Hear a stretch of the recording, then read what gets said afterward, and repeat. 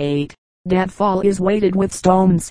Cemeteries near some forested mountains in the Bontoc area are pestered with monkeys. Day and night people remain on guard against them in lonely, dangerous places, just the kind of spot the headhunter chooses wherein to surprise his enemy. All border cemeteries in every group of fields are subject to the night visits of wild hogs. In some areas commanding piles of earth for outlooks are left standing when the cemeteries are constructed. In other places outlooks are erected for the purpose. Permanent shelters, some of them commodious stone structures, are often erected on these outlooks where a person remains on guard night and day. Place elects VII. At night burning a fire to frighten the wild hogs away. At this season of the year when practically all the people of the pueblo are in the cemeteries, it is most interesting to watch the homecoming of the laborers at night. At early dusk they may be seen coming in over the trails leading from the cemeteries to the pueblo in long processions. The boys and girls 5 or 6 years old or more, most of them entirely naked, come playing or dancing along, the boys often marking time by beating a tin can or 2 sticks seemingly as full of life as when they started out in the morning. The younger children are toddling by the side of their father or mother, a small, dirty hand smothered in a large, labor-cracked one, or else are carried on their father's back or shoulder, or perhaps astride their mother's hip. The old men and women, almost always unsightly and ugly, who go to the cemetery only to guard and not to toil, come slowly and feebly home, often picking their way with a staff. There is much laughing and coquetting among the young people. A boy dashes by with several girls in laughing pursuit, and it is not at all likely that he escapes them with all his belongings. Many of the younger married women carry babies, some carry on their heads baskets filled with weeds used as food for the pigs, and all have their small rump baskets filled with greens or snails or fish. A man may carry on his shoulder a huge short log of wood cut in the mountains, the wood partially supported on the shoulder by his spear, or he perhaps carries a large bunch of dry grass to be thrown into the pig pen as bedding, or he comes swinging along empty-handed save for his spear used as a staff. Most of the returning men and boys carry the empty topeel, the small, square, covered basket in which rice for the noon meal is carried to the cemetery. Sometimes a boy carries a bunch of 3 or 4, and he dangles them open from their strings as he dances along. For an hour or more the procession continues, one almost naked figure following another, all dirty, most of them doubtless tired, and yet seemingly happy and content with the finish of their day of toil. It is long after dark before the last straggler is in harvesting rice. Harvesting in Bontoc is a delightful and picturesque sight to an American, and a most serious religious matter to the Igorot, though ceremonials having to do with agriculture have purposely been omitted from this chapter. Yet, since one of the most striking and important features of the harvesting is the harvest ceremonial, it is thought best to introduce it here. Safosab is the name of the ceremony. It is performed in a pathway adjoining each cemetery before a single grain is gathered. In the path the owner of the field builds a tiny fire beside which he stands while the harvesters sit in silence. The owner says, "So miles kaka pakuta no isa miles sikapin ponam nanalang," which, freely rendered, means, "Polly, when we carry you to the granary, increase greatly so that you will fill it." As soon as the ceremonial is said the speaker harvests 1 handful of the grain, after which the laborers arise and begin the harvest. In the trails leading past the cemetery to tall stalks of runno are planted, and these, called pud, warn all Igorot that they must not pass the cemetery during the hours of the harvest, nor will they ignore the warning, since if they do they are liable to forfeit the hog or other valuable possession to the owner of the grain. I spent half a day trying to get close enough to a harvesting party to photograph it. All the harvesters were women, and they scolded our party long and severely while we were yet 6 or 8 rods distant. My Igorot boys carrying the photographic outfit, boys who had lived for months in my house, laughingly but positively refused to follow me closer than 3 or 4 rods to the cemetery. No photographs were obtained at that time. It was only after the matter was talked over by some of the men of the pueblo that photographs could be willingly obtained, and the force of the warning pud withdrawn for our party. Even during the time my Igorot boys were in the trail by a harvest party, all other Igorot passed around the warning runno. The Igorot says he believes the harvest will be blasted even while being gathered should one pass along a pathway skirting any side of the cemetery. Several harvesters, from 4 to a dozen, labor together in each cemetery. They begin at one side and pass across the plat, gathering all grain as they pass. Men and women work together, but women are recognized the better harvesters, since their hands are more nimble. Each fruited stalk is grasped shortly below the fruit head, and the upper section or joint of the stalk, together with the fruit head and topmost leaf, is pulled off. As most Bontoc are right-handed, the plucked grain is laid in the left hand, the fruit heads projecting beyond between the thumb and forefinger, while the leaf attached to each fruit head lies outside and below the thumb. When the proper amount of grain is in hand, a bunch of stalks about an inch in diameter, the useless leaves, all arranged for one grasp of the right hand, are stripped off and dropped. The bunch of fruit heads, topping a 6-inch section of clean stalk or straw, is handed to a person who may be called the binder. This person in all harvests I have seen was a woman. She binds all the grain. 3, 4, or 5 persons can pluck, and when there is one binder for every 3 gatherers, the binder finds some time also to gather. The binder passes a small, prepared strip of bamboo twice around the poly stalks, holds one end between her teeth and draws the binding tight. Then she twists the 2 ends together, and the bunch is secure. The bunch, the manojo of the Spaniard, the synthingi of the Igorot, is then piled up on the binder's head until a load is made. Before each bunch is placed on the pile, the fruitheids are spread out like an open fan. These piles are never completed until they are higher than the woman's arm can reach, several of the last bunches being tossed in place, guided only by the tips of the fingers touching the butt of the straw.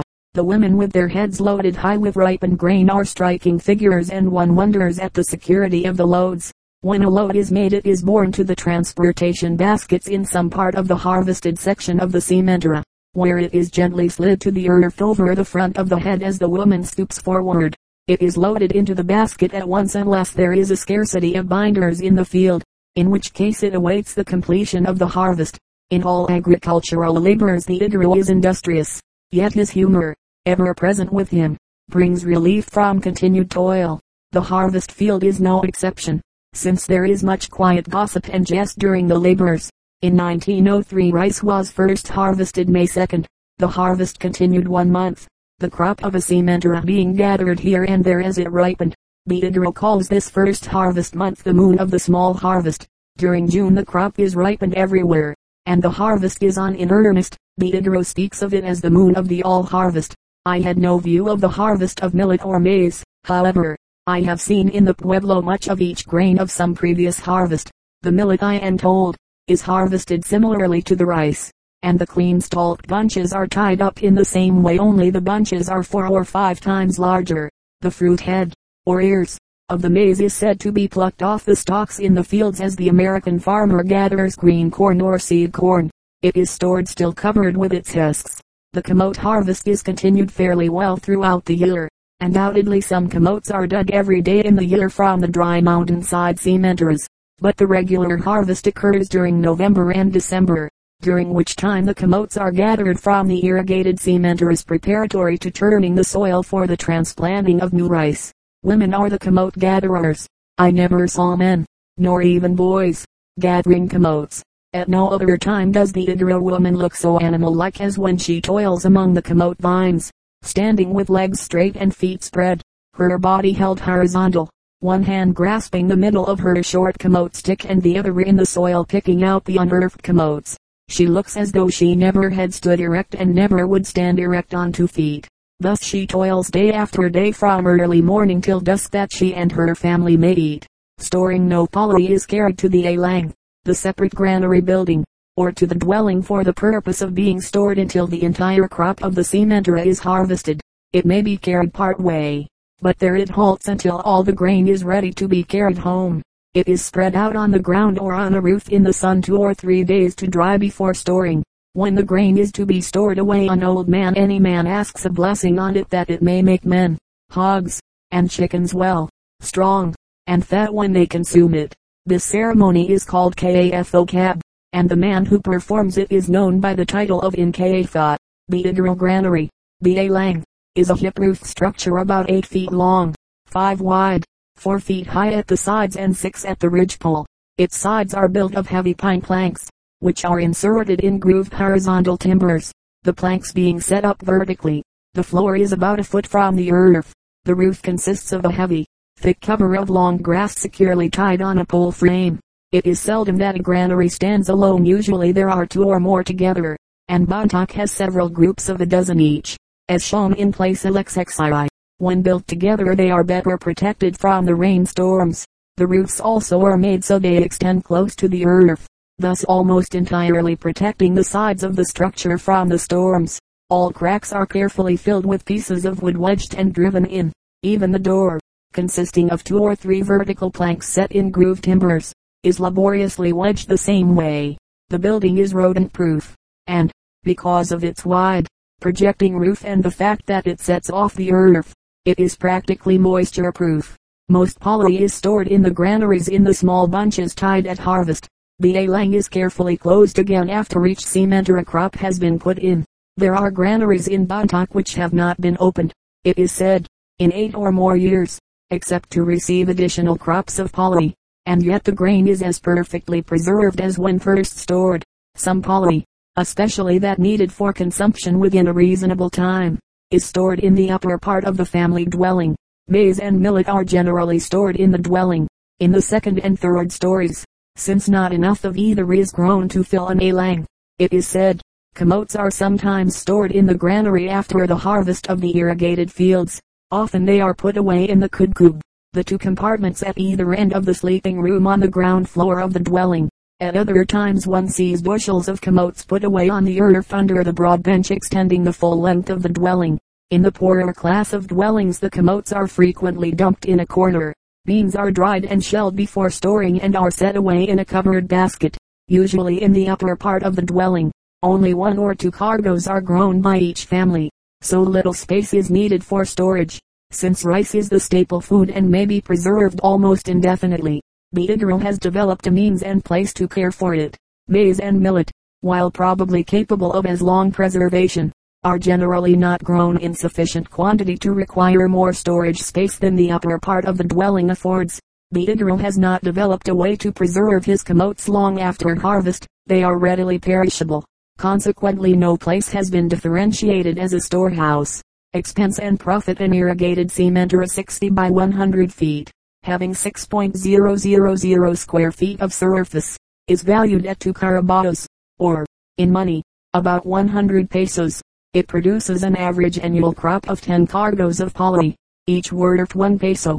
Thus there is an annual gross profit of 10% on the value of the permanent investment.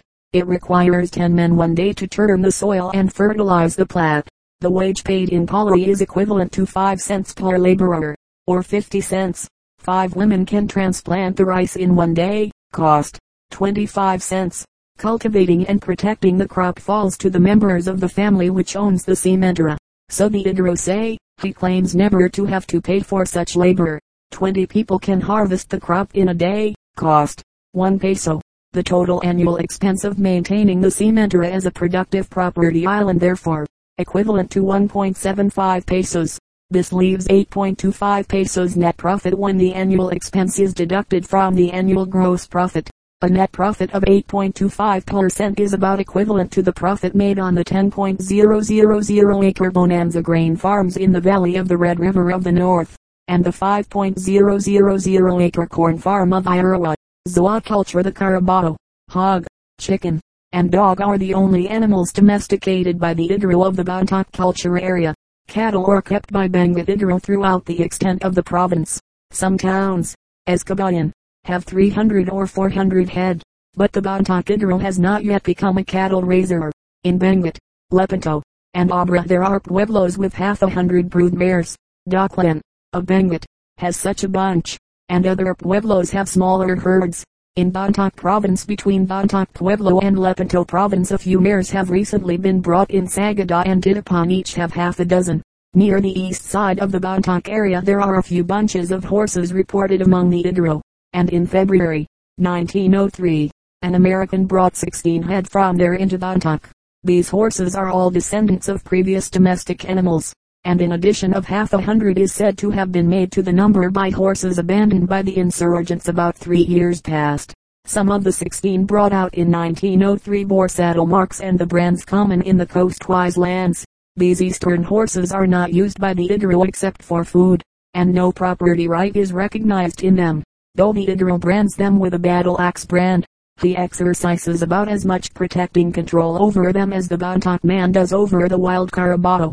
Carabao. The people of Bontoc say that when Lumawud came to Bontoc they had no domestic Carabaos, that those they now have were originally purchased before the Spaniards came from the Tingian of Abra province. There are in the neighborhood of 400 domestic Carabaos owned in Bontoc and Samoki. Most of them run half wild in the mountains encircling the pueblos. Such as are in the mountains receive neither herding, attention in breeding, feed, nor salt from their owners. The young are dropped in February and March, and their owners mark them by slitting the ear, each person recognizing his own by the mark. A herd of 17, consisting of animals belonging to 5 owners, ranges in the river bottom and among the cementeras close to Bontoc. These animals are more tame than those of the mountains, but receive little more attention, except that they are taught to perform a certain unique labor in preparing the cementeras for rice, as has been noted in the section on agriculture. This is the only use to which the Bontoc Carabao is put as a plower in industry. He is seldom sold outside the pueblo and is raised for consumption, chiefly on various ceremonial occasions. 4 men in Bontoc own 50 Carabaos each. 3 others have a herd of 30 in joint ownership. Others own 5 and 6 each. And again a single Carabao may be the joint property of 2 and even 6 individuals. Carabaos are valued at from 40 to 70 pesos.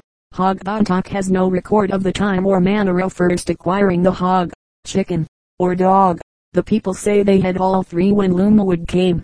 60 or 70% of the pigs littered in Bontoc are marked lengthwise with alternate stripes of brick red or yellowish hair, the other hair being black or white. The young of the wild hog is marked the same. All the pigs, both domestic and wild, outgrow this red or yellow marking at about the age of 6 months, and when they are a year old become fine-looking black hogs with white marking, not unlike the Berkshire of the States.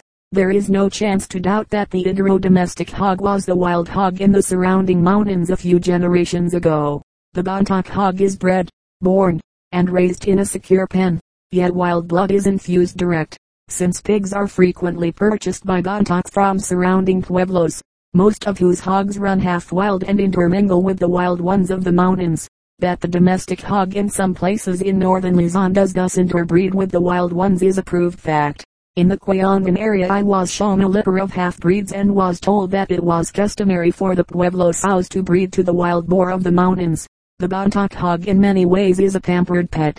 He is at all times kept in a pen and fed regularly 3 times each day with camote vines when in season, with camote parings, and small camotes available, and with green vegetal matter, including puzzles, gathered by the girls and women when there are no camote vines. All of his food is carefully washed and cooked before it is given to him.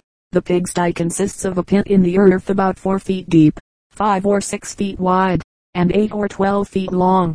It is entirely lined with boulders, and the floor space consists of 3 sections of about equal size. One end is 2 or more feet deeper than the other, and it is into this lower space that the washings of the pen are stored in the rotted straw and weeds, and from which the manure for fertilizer is taken.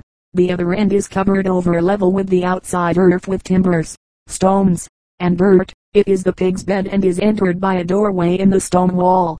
Most of these beds have a low, grass roof about 30 inches high over them. Underneath the roof is an opening in the earth where the people defecate. Connecting the bed section and the opposite lower section of the sty is an incline on which the stone feed troughs are located. As soon as a pig is weaned he is kept in a separate pen, and one family may have in its charge 3 or 4 pens. The sows are kept mainly for breeding, and there are many several years old. The richest man in Bontoc owns about 30 hogs, and these are farmed out for feeding and breeding, a common practice. When one is killed it is divided equally between the owner and the feeder. When a litter of pigs is produced the bunch is divided equally, the sow remaining the property of the owner and counting as one in the division.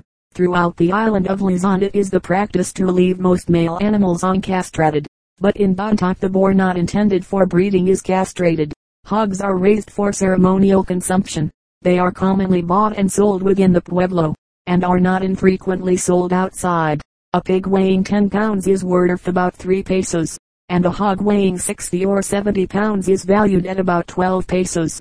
Chicken. The Bontoc domestic chickens were originally the wild fowl, found in all places in the archipelago, although some of them have acquired varied colorings and markings, largely, probably, from black and white Spanish fowl, which are still found among them. The markings of the wild fowl, however, are the most common, and practically all small chickens are marked as are their wild kin. The wild fowl bears markings similar to those of the American black-breasted red game, though the fowls are smaller than the American game fowl. Each of the 12 wild cocks I have had in my hands had perfect 5-pointed single combs, and the domestic cock of Bontoc also commonly has this perfect comb. I know of no people within the Bontoc area who now systematically domesticate the wild fowl, though this was found to be the custom of the Ibilao southeast of Dupax in the province of Nueva Vizcaya. Those people catch the young wild fowl for domestication. The Bontoc domestic fowl are not confined in a coop except at night, when they sleep in small cages placed on the ground in the dwelling houses. In the daytime they range about the pueblo feeding much in the pig pens, though they are fed a small amount of raw rice each morning. Their nests are in baskets secured under the eaves of the dwelling, and in those baskets the brooding hens hatch their chicks, from 8 to 20 eggs being given a hen. The fowl is raised exclusively for ceremonial consumption, and is frequently sold in the pueblo for that purpose, being valued at from half a peso to a peso each. A wild fowl sells for half a peso. In Banay of the Quayangan area, south of Bontoc, one may find large capons, but Bontoc does not understand caponizing. The dog of the Bontoc Igorot is usually of a solid color, black, white, or yellow, really buckskin color. Where he originated is not known. He has none of the marks of the Asiatic dog which has left its impress everywhere in the lowlands of the west coast of Luzon, called in the islands the Chino dog, and in the States the Eskimo dog.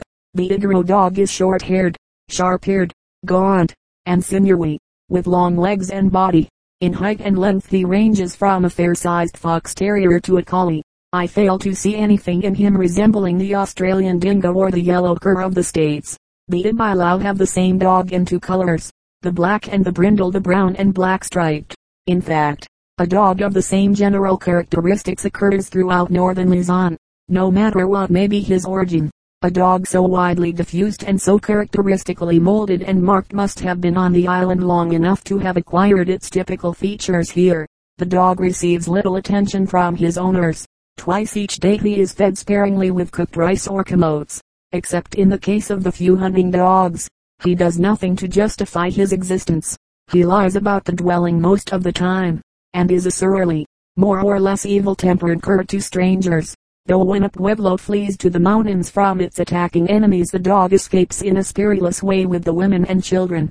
He is bred mainly for ceremonial consumption.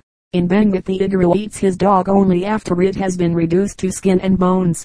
I saw two in a house so poor that they did not raise their heads when I entered, and the man of the house said they would be kept 20 days longer before they would be reduced properly for eating. No such custom exists in Bontoc, but dogs are seldom fed when eaten. They are not often bought or sold outside the pueblo. A litter of pups is generally distributed about the town, and dogs are constantly bought and sold within the pueblo for ceremonial purposes. They are valued at from 2 to 4 pesos.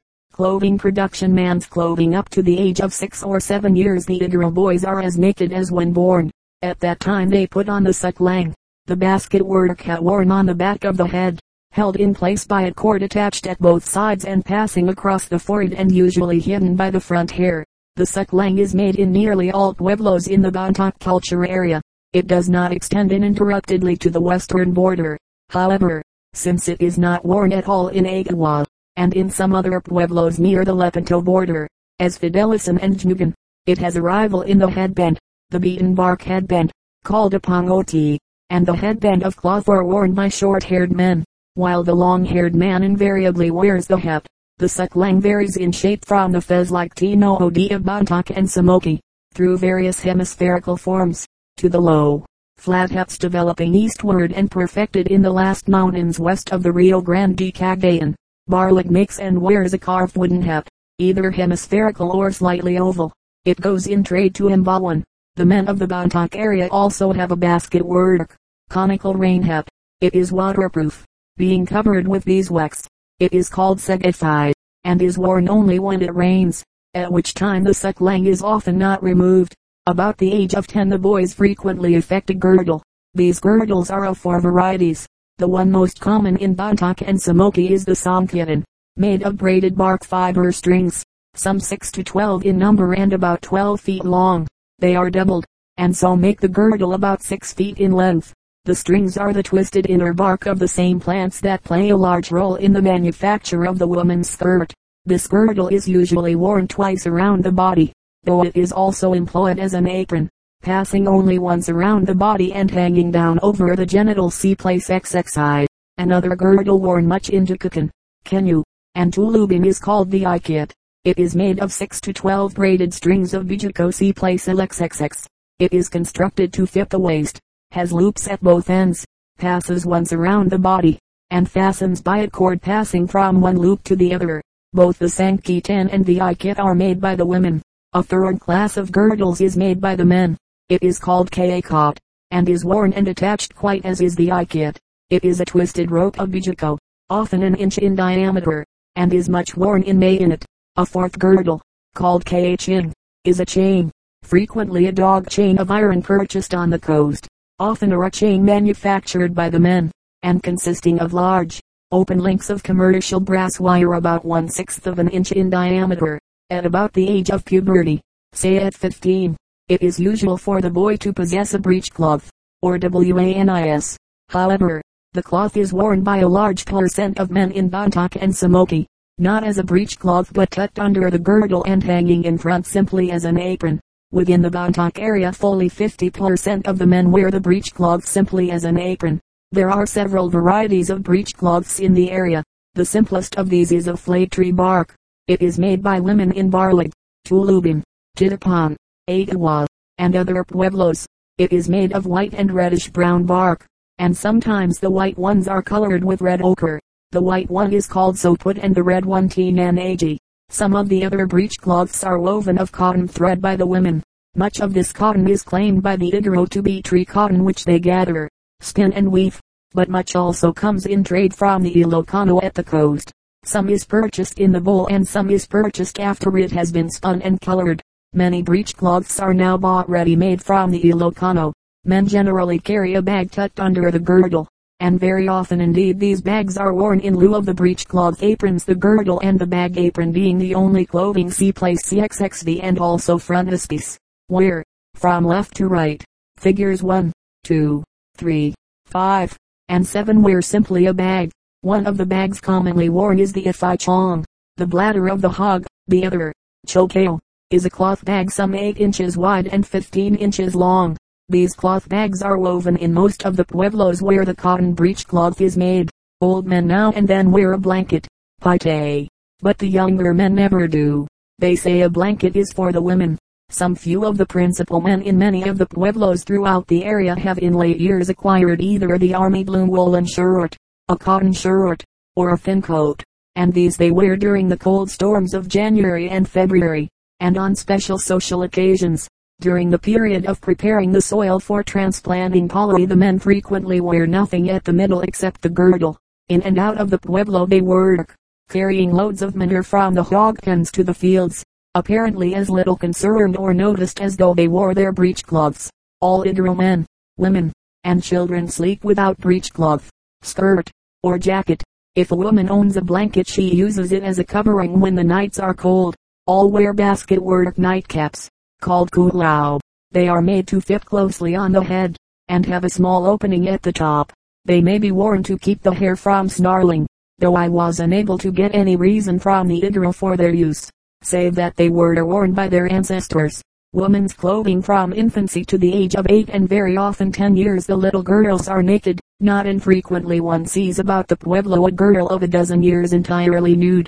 However, practically all girls from about 5 years, and also all women, have blankets which are worn when it is cold, as almost invariably after sundown, though no pretense is made to cover their nakedness with them.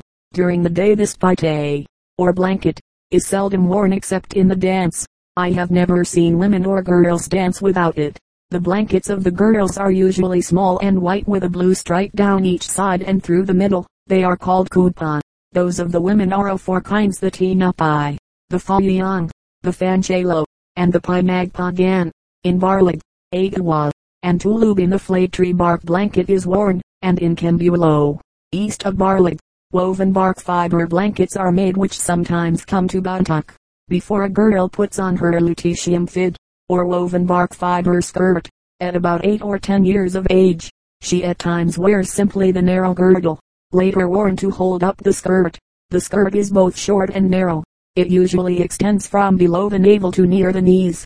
It opens on the side, and is frequently so scant and narrow that one leg is exposed as the person walks, the only part of the body covered on that side being under the girdle, or kiss, a woven band about 4 inches wide passing twice around the body. See place XXII. The women sometimes wear the braided string bijico belt, kit, worn by the men.